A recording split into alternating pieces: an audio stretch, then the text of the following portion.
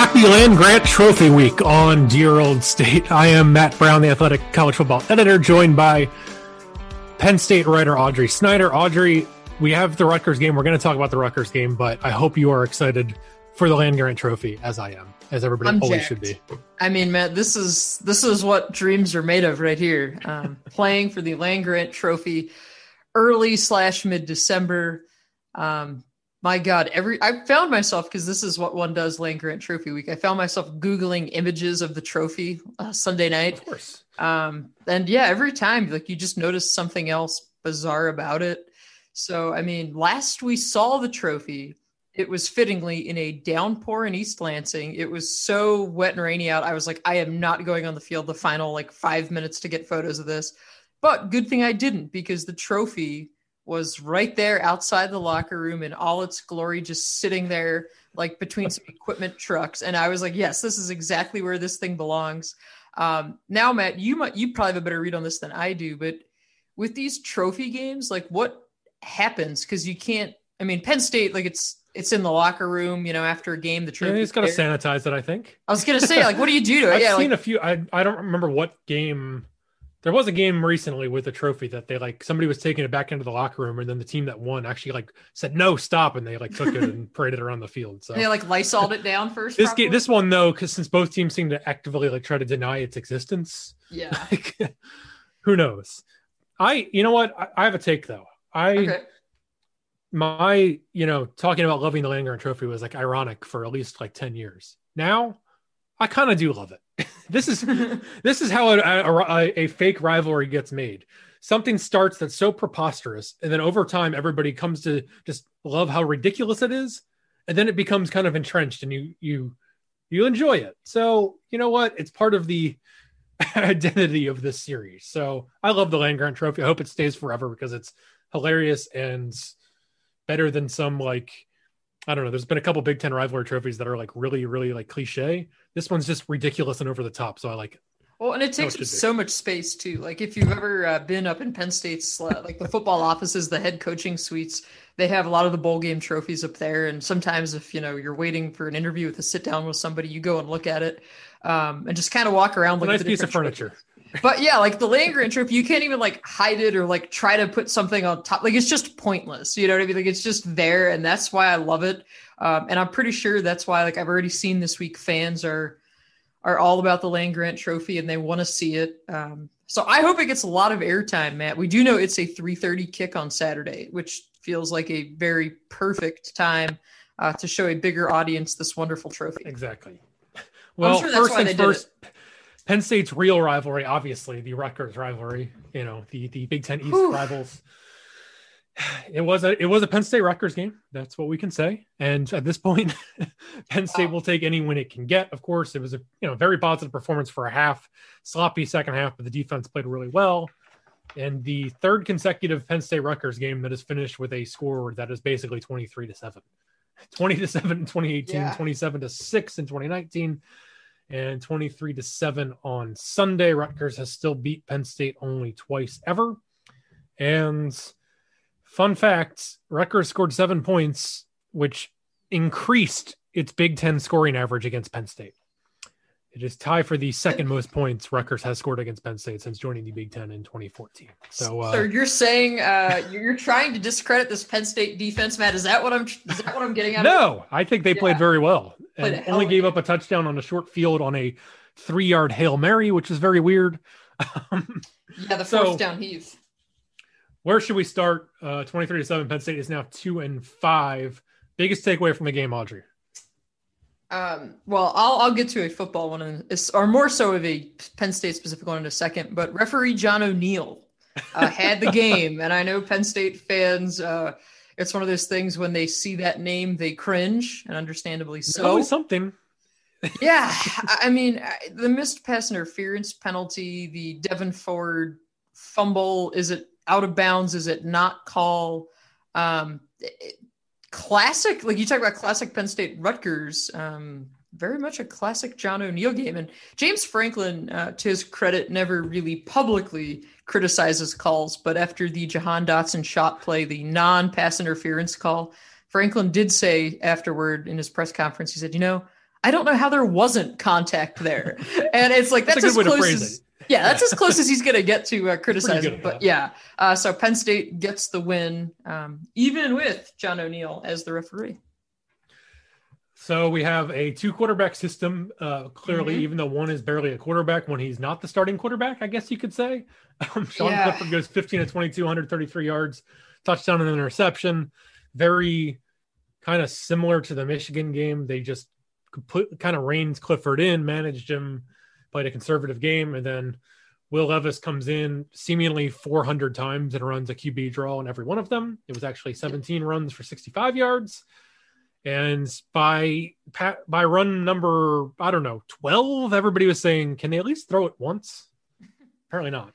Yeah, I did ask Sean Clifford afterward, because kind of what they've been doing is rotating like the quarterbacks. Like Levis talked to us on Wednesday midweek. Clifford talked post game, so I think maybe that's what they'll keep doing. So we heard from Sean Clifford after the game, and I asked him, Matt. I said, I'm curious because we didn't see Will throw the ball. Have you seen him throw the ball out of this package in practice? Like, is that an option off this package? Because it has to be an option, right? And he kind of laughed and he's like, yeah, no. He definitely can throw the ball out of the package. We've done it. We just did not do it against Rutgers, and to me, Matt, that's where this thing gets so bizarre. I listen, I wasn't in Piscataway, but the weather there was an issue. It was windy, at least in the first half, from what I've been told from people who were there. The first half, this was necessary. Second half, though, I think maybe there's some fair criticism as to why you didn't at least let him attempt a pass. To me, it felt like, and I'm sure probably most people watching, it felt like Levis kept setting you up for something, right? Like you were waiting for that big strike to come, and then it just never happened. And, there's calling a conservative game, there's going into a shell. And then there's what Penn State did, which was all of that plus, hey, just try to get the heck out of there with a win. Nothing's really gone your way this year. But to me, that kind of sends a message, whether you want to acknowledge it or not, that sends a message that you don't have any faith in your quarterbacks to throw the ball. Not much, for sure. That to me is like a long-term problem. And when you're 2-5, I think you should be looking at long-term solutions rather than just kind of doing whatever you can to get a win and get out of there. So, I mean, we can say like the Levis package, right? I guess like, does it work? We've seen him pick up first downs with it. It was effective for sure. It's done what we've asked. We've pointed out that they need to lessen the blows taken by Sean Clifford, so it has done that a little bit. But it just gets too predictable sometimes. Like when they came in after the interception and just like ran Levis 3 times, like, all right, like that was really bad. Something. That was one of those sequences where I'm sitting there watching it, and in my notebook, Matt, because I handwrite my notes during the game, and during that sequence, I just put a squiggle and I put bad ! Next to it, because it was just one of those things where you're like, oh, like they're not going to do it. And I asked James Franklin after the game, I said, why is there seemingly a hesitancy to allow Will Levis to throw the ball out of this package?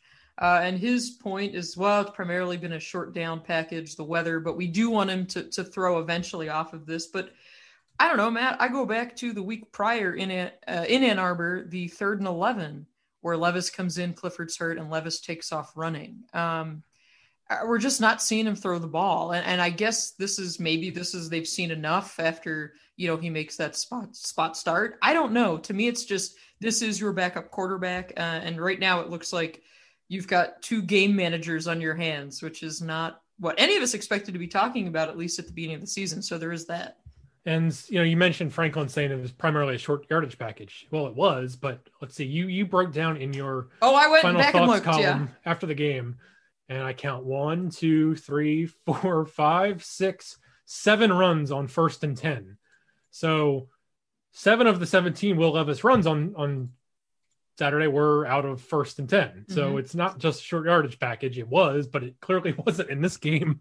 So it's not like I get it. Like, they were dominating. We can talk about the offensive line, the running game. They were mostly dominating the line of scrimmage. It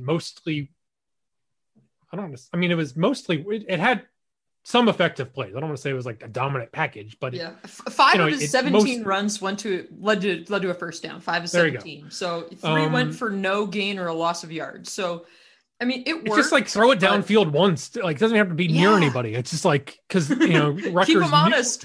We all know it's coming, and, there's going to be better defenses than Rutgers. So it's just like, I don't know, leaning on it a little too much. But it's Penn here State to stay, ran though. That's 57 times for 248 yards. Pretty good night, or pretty good day again. They have yet to have a game in which they've had like between 100 and 200 rushing yards. It's either been nothing or like 250. It's kind of weird. Boomer bust, yeah. So 254 against Michigan, 248 against Rutgers. And we saw Kevon Lee, 17 carries, 95 yards, had the big 31-yarder. Devin Ford, 11 carries, 65 yards. I thought his long was only 14 yards, but it felt like as good as a game of we've seen from Devin Ford. Just running harder, running more decisive, a little more patient. So overall, that one jump cut, Matt, did you like the jump cut where it looked like he made 15 moves to pick up a few yards? It was really nice. So that looked like, kind of what they want the running game to be, where Lee and Ford are kind of complementing each other. We didn't see much of Keziah Holmes until 3 carries on like one drive. That was it. But really, really nice game for Devin Ford and Kevon Lee, I thought. Yeah, now Devin Ford was asked afterward if he thought this was his best game of the season, and he said no, that he felt like he played better against Nebraska, which is interesting. But to get Ford back, I mean, he would know best, I guess. So yeah, I was like, hey, man, we'll defer to you. He, a heck of a week for Devin Ford. He lost his brother. That's why he wasn't in Ann Arbor. He shared that after the game, and he said that this was just about getting back out on the field and trying to move forward. And I mean, Matt, I can't think of a room where you have had more just bad luck and unfortunate things happen this year than that running backs room between Journey Brown and Noah Cain and now Devin Ford. I mean, Ja'Juan Seider is being asked to manage a lot, and so much of it has nothing to do with, really the games and practices themselves. And okay, you add 2 true freshmen into that who are thrust into bigger roles. I mean, it is his job this year is like so much more than football. But I do think he's the perfect guy to handle that. Once you kind of get to know Ja'Juan a little bit, his personality, players absolutely love him. But yeah, Devin Ford with a really nice game to kind of get Penn State moving in the right direction. But Matt, I mean, let's give some credit to this offensive line, something that we have not said very often over the last 7 years. So let's spotlight this line for a little bit. Yeah, I thought, I think ever since they kind of moved things around, we've seen improvement. And I think Rasheed Walker's having a really, really nice season, really good in the run game. We saw Caden Wallace had a couple really nice blocks for them. Yeah. Been huge, Michael Bennett had a really good game as well. It was spotlighted a few times. You could tell, like, just driving people off the ball. And you throw in Juice Scruggs coming in and off the bench doing some nice things. Clearly going to be a big part of the offensive line, in years to come. And you even throw in the tight ends who, again, I don't think this was really not that we didn't think they were going to be good at blocking, but like I didn't think they would be like this. Theo Johnson, kind of a raw freshman coming in some respects as a tight end, very willing blocker, and Brenton Strange has done a fantastic job in the run game. So, this is one of the few games we've seen like Penn State just came out and was more physical than the other team and was blowing them off the ball for a while. And I thought Devin Ford made a really good point in his interview after the game. He said that, Penn State felt that as an offense, they found their mentality during this game. And so, of course, I had the next question. I followed up and I said, well, Devin, okay, what is that mentality that you speak of? And he's like, it's smash mouth football. It's, take their will away, run the ball down their throat.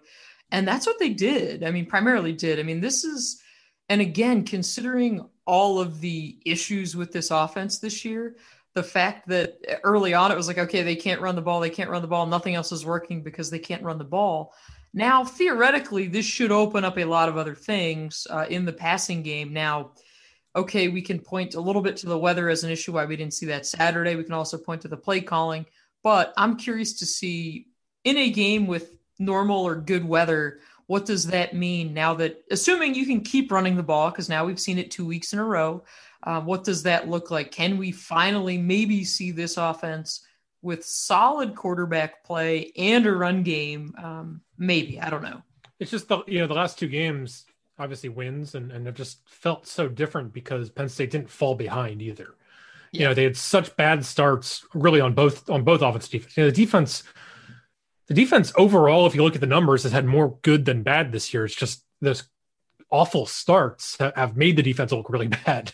Yeah. And the last couple of weeks, Penn State's come out, led early and really been able to just, kind of try to control the flow of the game and not do too much, put too much on the quarterback's shoulders. Whereas other games, they're behind by 2 touchdowns early, and then it's like, oh, you got to go out and throw, you got to go out and throw, and you got to make plays. And then Sean Clifford's forcing things, and it's just everything like unraveled game after game after game. And the last 2 games have been, similar in some respects. Michigan's, more talented than Rutgers, but it's just Penn State kind of got a lead, leaned on them, controlled the line of scrimmage, didn't try to do too much, and didn't have to play from behind. So it just allowed the offense to be frustratingly conservative at times, but they were still able to do that to grind out a win. And at this point, like after going 5, you'll take grinding out wins against anybody you can get, even if it's not the most exciting brand of football. And you obviously want to see more explosive plays, but getting off to better starts on defense, establishing a running game has allowed them to allow Sean Clifford to settle down at least and just slowly start to gain more confidence, which is really important. Even if, we want to see more from him, but it's like they have to rebuild his confidence in the ground up after that start. And this will at least go a ways toward doing that, because they're not asking him to do too much. Yeah, they're asking him to come in there and just manage the game. And that, to me, I wanted to go back to the 2 fourth down stops for the defense early on in the game. You see Fred Hansard and PJ Mustipher come in and blow up a play on 4th and 1. That, to me, is a tone-setting play. And you look at how the Michigan game ended, of course, previous week with that 4th down stop, and you say, okay, that's something you can build off of there. Opponents are 2 of 7 on 4th down the last 2 weeks, and one of those was just a bizarre, again, 3-yard Hail Mary for Rutgers' only point. So yeah, and that was the only, these 4th down they converted. These 4th and short situations, they're doing an unbelievable job of getting penetration and coming up with stops. Yeah, Brandon Smith had another one in the second quarter early on, 4th and 1 at the Rutgers 45. Antonio Shelton really made that play, pushing his guy backwards and allowing Smith just to absolutely come in and finish with the hurry. And I think, too, and I wrote about this on my Monday piece up on The Athletic, my 18 takeaways, because, yes, Matt, there's still things to find and nitpick even when they play Rutgers.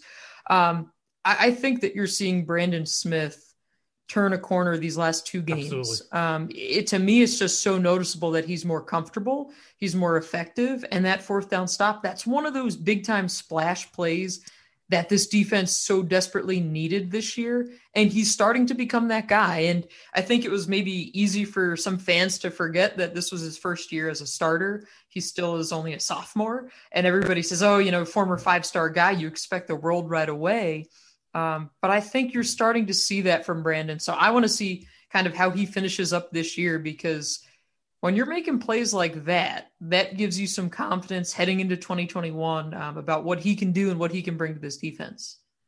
Absolutely. And yeah, I think he just looks more confident, and, we're seeing that athleticism kind of jump off the screen, where we've seen flashes of that before, but it's happening more consistently. And, just really overall there was a few missed tackles, but that'll happen. And Penn State gave up 205 total yards in the game. Rutgers had 43 yards at halftime. 43 yards on 2 first downs is like Penn State knew it had him. Like the only points again came on we had another one of those turnovers, a short field, and they had to go 36 yards. Came down to that just bizarre Noah Vedral touchdown pass that was again like a Hail Mary. So I think we saw great things from Shelton, from PJ Mustipher was great.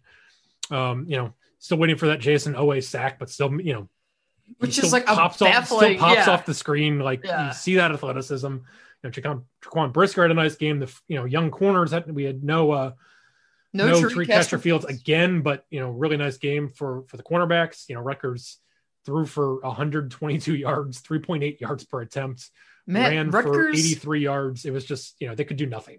They did not have a play go for more than 20 yards. Like their longest play rather was 19 yards all day. It was that bad of an offense. And, kind of sitting there looking at Twitter during the game, Penn State fans, understandably so, are up in arms with this offense. And I'm like, yeah, but it always can be worse. Like, look across the field, It was just, yes, we've seen Rutgers take strides this year, but this was certainly far from their best. I wanted to go back to the corners and the lack of Tariq Castro-Fields for 4 games. I don't know what's going on there, but he has warmed up, which is strange. He's warmed up in each of these past 4 games in pads. And then when it's time to go, he's not out there. But he's been on the sidelines, coaching up teammates between series, helping them throughout the week. Joey Porter has told us as much. So I just am not sure what's going on there. But to me, this is, again, we saw Daquan Hardy with the sack.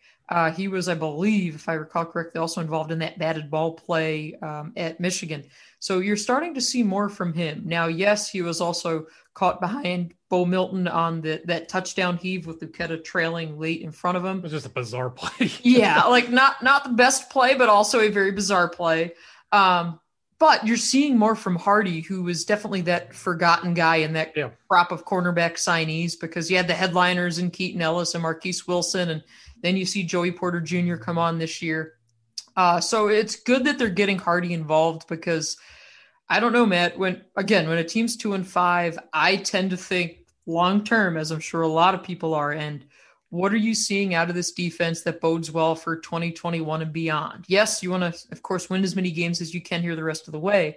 But what can you see and take away long-term? And to me, we knew these corners were going to be good. We're seeing it. I guess a question I have moving forward then is going to be with these safeties, because we're consistently seeing Brisker and Wade. I thought this was Brisker's best game. He had the pass breakup, almost had a pick. To me, the Brisker that they saw on Saturday was the one I think they were expecting to see all season. But you've got 2 senior safeties back there. Sutherland, of course, gets his rotational work in there. But long term, I think that's going to be one of those things moving forward to see what kind of happens at the safety position. But yeah, young corners, you've got a lot of depth there. Absolutely. So yeah, I mean, it's hard to nitpick with the defense of this game. It's just a couple mistakes, but overall Rutgers finished with 12 first downs, 205 yards. And again, Penn State, a very, very weird stat about this year. Penn State has outgained its opponent in 5 of 7 games. And it's 2-5. Now, one of those games is Maryland, which, the game was over by halftime, but it's just been a weird year. ESPN's Bill Connolly, who has his SP plus ratings, it's like been a weekly joke for him. Like, Penn State moved back into the top 25 this week. Which is their predictive rankings, and honestly, that could be right going forward, but it just speaks to how weird this year has been, where, they've played poorly. They've often looked like a 2-5 team. They've also had bad luck, and it's just kind of added up to the 0-5 start, which you need bad luck to happen for a team like Penn State to go 0-5. Obviously, they played very poorly, didn't deserve to win most of those games, but it's just been a weird year. And now chances to finish positively. It's not like they've looked like a top 10 team the last 2 weeks, but they've done what they need to do to win. They've looked better, competent, and, played mostly mistake free. And so they're 2-5. They have 2 games left, the Michigan State game, and then the mystery championship week. Maybe it's like Purdue or Illinois are my guesses, but who knows? Because who knows where it's played? Who knows when? We'll find out, I'm sure, in the next week. Presumably 2 winnable games left for Penn State, and they are a 13-point favorite against Michigan State, and then again probably a winnable game the last game. Both losable with the way the season has gone, but we could be looking at 4-5 maybe, and that might get Penn State into some bowl game, which is also hard to predict because the bowl system is so weird this year. But I tweeted when Penn State went 0-5 that they locked up a losing season. I might have to apologize for that, because it's still possible that they don't finish with a losing record. It's possible. They just have to win 3 more in a row and get to a bowl game. But it's not out of the question, which would be a very interesting season. Yeah, the whole bowl scenario right now is really bizarre. And I mean, to Penn State's credit too, the fact that, they've been able to play 7 games this year, that is not easy. And I understand a lot of people don't seemingly want to care about that because you want to be entertained and you want to forget about the pandemic when they're on the field. But they've been able to play all 7 games, and that's been James Franklin's chief concern. His top priority all season was getting this team healthy through a pandemic season. And so they've succeeded in that regard. They've been able to, to play every week. But yeah, some of that could be out of their control when you look at some of these other programs. What happens? We were talking before we started recording, right? Like, what happens if maybe Michigan can't play this week? Right. Bill Landis and I on the Big Football Show on Tuesdays, we've spent a lot of time talking about what happens in the Big Ten title game. Should Ohio State not be eligible if they can't get there? Is the conference then going to readjust and say, hey, we're going to bend the rules that we created ourselves? Exactly. They should bend the rules because Ohio State beat Indiana. It's not like they'd be like screwing over Indiana or something. Yeah. Like, would your second place game, really be kind of like your title game? I mean, it's just, there's so many scenarios at play. And so we look at Penn State and we say, okay, 2-5, you can beat Michigan State. Then you've got hopefully a winnable crossover game. Okay. Then you're 4-5. Then if you get to a bowl game, you can finish at 500, which would feel like a massive victory, yes. All things considered. You could try to roll that win streak into next year. But Matt, you and I were doing some looking at bowl games and scenarios because I know this has been a very popular question that's come up within the past 2-3 days as Penn State started winning games. And people have said, well, okay, are they going to go to a bowl game? Can they go to a bowl game? What bowl game will it be? Caveat being the bowl system, like we said, it's a pandemic. Who the heck knows what's going to happen? Some bowl games have already been canceled. The Big Ten tie-ins still do exist. So it's not like you can just say, oh, well, we like Penn State. We know fans are going to watch them on TV. So they're going to get a game. The other part of this too is going to be how do teams across the country approach these bowl games? Like, this isn't going to be your usual 1 week at a bowl destination, fun events, fun dinners, volunteering. 15 breakfasts. Oh God, 15 breakfasts. For the media standpoint, Matt, they spoiled us at that Cotton Bowl last year. A hospitality suite with a wall full of snacks, massage chairs. It's not going to be any of that. It's going to be drastically different. And James Franklin was asked last week about the possibility of a bowl game and if Penn State would be interested. He shot down that question at his Tuesday news conference with we're trying to go 1-0 this week. But Matt, you and I can certainly discuss the bowl games because Penn State could be in line for some really fascinating games in sponsorship only, I think.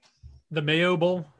Yes. Is that what you mean? The Duke's Mayo Bowl in Charlotte, North Carolina, Wednesday, December 30th. Yeah.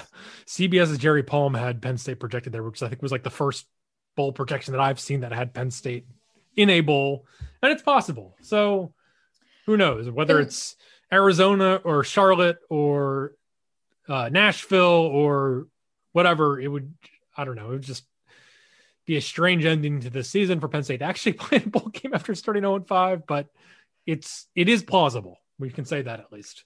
And I think the other part of that too is you look at the timeline of this season and everybody says, okay, well, the bowl practices are so important. They're beneficial, the 15 practices. Well, that's also going to be different this year in terms of you could look at Penn State playing a game on the 19th and then the Duke's Mayo Bowl is December 30th. Yeah. Right. So like you're not going to have that usual month lead up to a bowl game. It's going to be more like a normal game week. Like, yeah, it's going to be like a normal road game. They probably go down like maybe one more day in advance or something to wherever they go. And then that's it. Like, they have a few practices and that's it. It's going to be drastically different. Obviously the fan situations are what make bowl games so attractive. That's why all these places do these bowl games. That's a whole other deal, a whole other fiasco. But yeah, right now I think you got to be looking at the Guaranteed Rate Bowl, the Duke's Mayo Bowl, and the TransPerfect Music City Bowl. So maybe Phoenix, maybe Charlotte, maybe Nashville. But the Guaranteed Rate Bowl in Phoenix is played December 26th. So, I mean, again, you're not going to have this big lead up because we don't even know who the heck they're playing on the 19th yet. But yeah, hey, if Penn State has the opportunity to play in a bowl game, all things considered, you got to take it because you got to keep building toward the future. They certainly could use the practices. They certainly could use the game experience. They always talk about sending the seniors out on a high note. Yes, the Duke's Mayo Bowl would not be how anyone projected this season to end, but it maybe is an option. And I think too, Matt, that brings me to Senior Day this Saturday. Keep in mind, we don't know. We're recording Monday morning. Usually Penn State releases their weekly game notes by Monday evening. We'll see. Usually they say on there what seniors are going to be introduced. But there also is that new weird pandemic-related clause, if you will. If anybody wants to return, they can. So I'm going to keep an eye on that, see if there's anybody who's planning on coming back. Who the heck knows? I feel like this is one of those years where maybe you see a guy introduced on Senior Day and they come back. Maybe they don't. Who knows? But that'll be definitely something that I'll be keeping an eye on here leading into the Land-Grant Trophy game. Well, we've talked a lot about bowl possibilities and all that. First things first. Yeah. Can Penn State go 1-0 this week and get to 3-5? As of now, the weird thing is 10 of the 14 teams in the Big Ten currently have 2 wins. Now that ranges from Wisconsin, which is 2-2 and still ranked, and Penn State and a couple others were 2-5, and that includes Michigan State 2-4 or 2-5. Either way, they have 2-4, I believe. Their Maryland game got canceled. They beat Michigan, they beat Northwestern, but they've also lost to Rutgers by 11. They lost to Iowa by 42. They lost to Indiana by 24, and they lost to Ohio State on Saturday by 40. It was not pretty in East Lansing. Michigan State, speaking of quarterback questions and 2 quarterbacks, Rocky Lombardi had a rough game and then got hurt. Peyton Thornton came in for Michigan State, went 16-25, 147 yards. We'll see who is starting for Michigan State against Penn State. We don't really know the status of Lombardi as of Monday morning, but kind of a mess for Michigan State right now under first-year coach Mel Tucker. Obviously, Mark D'Antonio had a lot of success against the Nittany Lions. Penn State has not beaten Michigan State twice in a row since 2008, 2009. Michigan State has won 5 of the last 7, but Penn State won 28-7 last year. So what do we think? Is Penn State, which is a 2-touchdown favorite against Michigan State, which is hard to believe in this season, can they extend that win streak to 3-0 and go out on a high note at home? Matt, I am doing the most Penn State, Michigan State thing right now, and I'm trying to figure out the 10-day forecast, what the weather's going to look like on Saturday, because I feel like it just has to rain for this game. Sure enough, Saturday, a high of 45% chance of showers. There we go. Come on. December, mid-December. I wanted a snow game. And this was one of the big concerns when you looked at the Big Ten, the timeline for these games and weather and what was going to happen. I feel like 49 and rain would be a good victory for Penn State in the weather department around here in December. But I do think that Penn State can keep running the ball. I think they're onto something with this offensive line. I think maybe it's just taken those first 5 games to kind of get their footing with Phil Trautwein and the new techniques that he's teaching and preaching. I think it's just one of those things that was going to take some time, and it really was hampered by the lack of an off season and a preseason. Michigan State gave up 37 carries for 63 yards against Northwestern in that win. The next week, Ohio State ran 48 times for 322 yards. So yeah, can you fall somewhere in between, right? I feel like probably. I think it'll be in between those two because, and as we talked about earlier with this Penn State ground game, it's like boom or bust, and Michigan State's pretty much the same thing, where either they're gonna get gashed or maybe they're not. So I just think that Penn State's going to have to keep relying on this ground game to try and rebuild Clifford. What they've been asking him to do, James Franklin keeps saying, we got to be more explosive. We got to push the ball down the field. They're not even attempting to do that. We saw the should have been pass interference call with Dotson. But other than that, they haven't been trying to do it. And I went back and looked. The last time that Penn State's completed a pass of 30-plus yards, you'd have to go back to the Iowa game. When they had that 68-yarder to Jahan Dotson. So it's just, I would like to see them push the ball down the field. They would like to push the ball down the field. I don't know if we're going to see that change against Michigan State, though. I don't think so. Michigan State, they can't run the ball. Mm-hmm. Their passing game's kind of a mess. We don't even know who the quarterback's going to be. Michigan State's been held to 81 yards or fewer rushing in 4 of 6 games, including 39 carries for 50 yards against Rutgers. And we saw what Penn State just did to Rutgers on the ground. It's Yikes. the way Penn State's defense has improved, I don't expect Michigan State's offense to be able to do much on Saturday, especially if the weather's sloppy. So I think this game could definitely look very similar to the last two. Yeah, I'm gonna go ahead with my pick, Matt, because I'm feeling confident now. I went 1-0 last week with my pick because that was That's really right, we bold. both did. Yep, went 1-0 last week.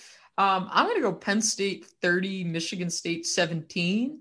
I think Penn State's gonna, again, it's probably not going to be pretty. I will be very surprised if we see Sean Clifford come out and throw the ball all over the place. One of the things that I liked that we saw them do very, very briefly was they got Brenton Strange involved underneath early in the game. And they did the same thing with Theo Johnson back in that Iowa game. He had those back-to-back catches, and then they got away from it. If you're going to be this ground game, this not big strike offense, I'd like to see the tight ends get more involved, not just as blockers. Because again, this is all about moving forward to 2021 while doing what you can here in 2020. So that's what I'm kind of looking to see, if they can get these tight ends a little more productive in the passing game, because we've seen that they can block and they can block well. But again, I think this is going to be more of a Devin Ford, Kevon Lee show yet again, which is important. But to me, the bigger thing here is what can you do to show that 2021 you're set up as an offense. And that to me is where you got to make some strides. But yeah, 30-17 Penn State. And also breaking very important news as we record this Monday morning. Joey Porter Jr. has been named Big Ten Freshman of the Week. So speaking of the young corners. You got me concerned there, Matt. When you said breaking news, I was like, oh my God, is somebody in the transfer portal? Huge breaking news, a Freshman of the Week honor. But bats back-to-back is Kevon Lee. Yeah. Mm-hmm. Exactly. So I think it'll be another good game for Penn State's young corners, for the defensive front. And yeah, I think it'll be, again, I think it's going to be pretty similar to the last couple games. Michigan State's offense does not inspire much confidence. Penn State at least has something going right now. And, the defense has stepped up. Michigan State still, despite giving up 1 billion yards to Ohio State, everybody does that. And their defense is ahead of their offense at least. I will go Penn State 24, Michigan State 12. Will a safety be in that involved? Quite possibly, because, it's December and it's Penn State, Michigan State. But 24-12 Penn State, I think we agree. Penn State will get up to 3-5. And yes, the Land Grant Trophy will stay in Happy Valley, most importantly. So no need to disinfect it, no need to break out the Clorox wipes, the Lysol, it's staying right here. Exactly. So we shall see on Saturday, 3:30, the probable home finale. Again, we're recording this Monday. We still don't actually know what's happening with those December 19th, maybe December 18th games. We don't know. Last scheduled home game, Penn State, Michigan State for the Land Grant Trophy. 2-game winning streak for Penn State. Decent chance to make it 3. And maybe we'll even be talking about a bowl game in a couple weeks, which God we do not help expect us. to be talking about now. So that'll do it on Dear Old State. We will be back next Monday to recap the Land Grant Trophy game. Make sure to read all of Audrey's content at The Athletic this week for all of our Penn State coverage. And if you're enjoying the show and enjoying the back-to-back wins, please rate, review us on iTunes. We really appreciate the listenership sticking with us during this difficult year to watch in some respects, but some positives coming down the stretch. So thanks for listening to Dear Old State. We will be back next Monday.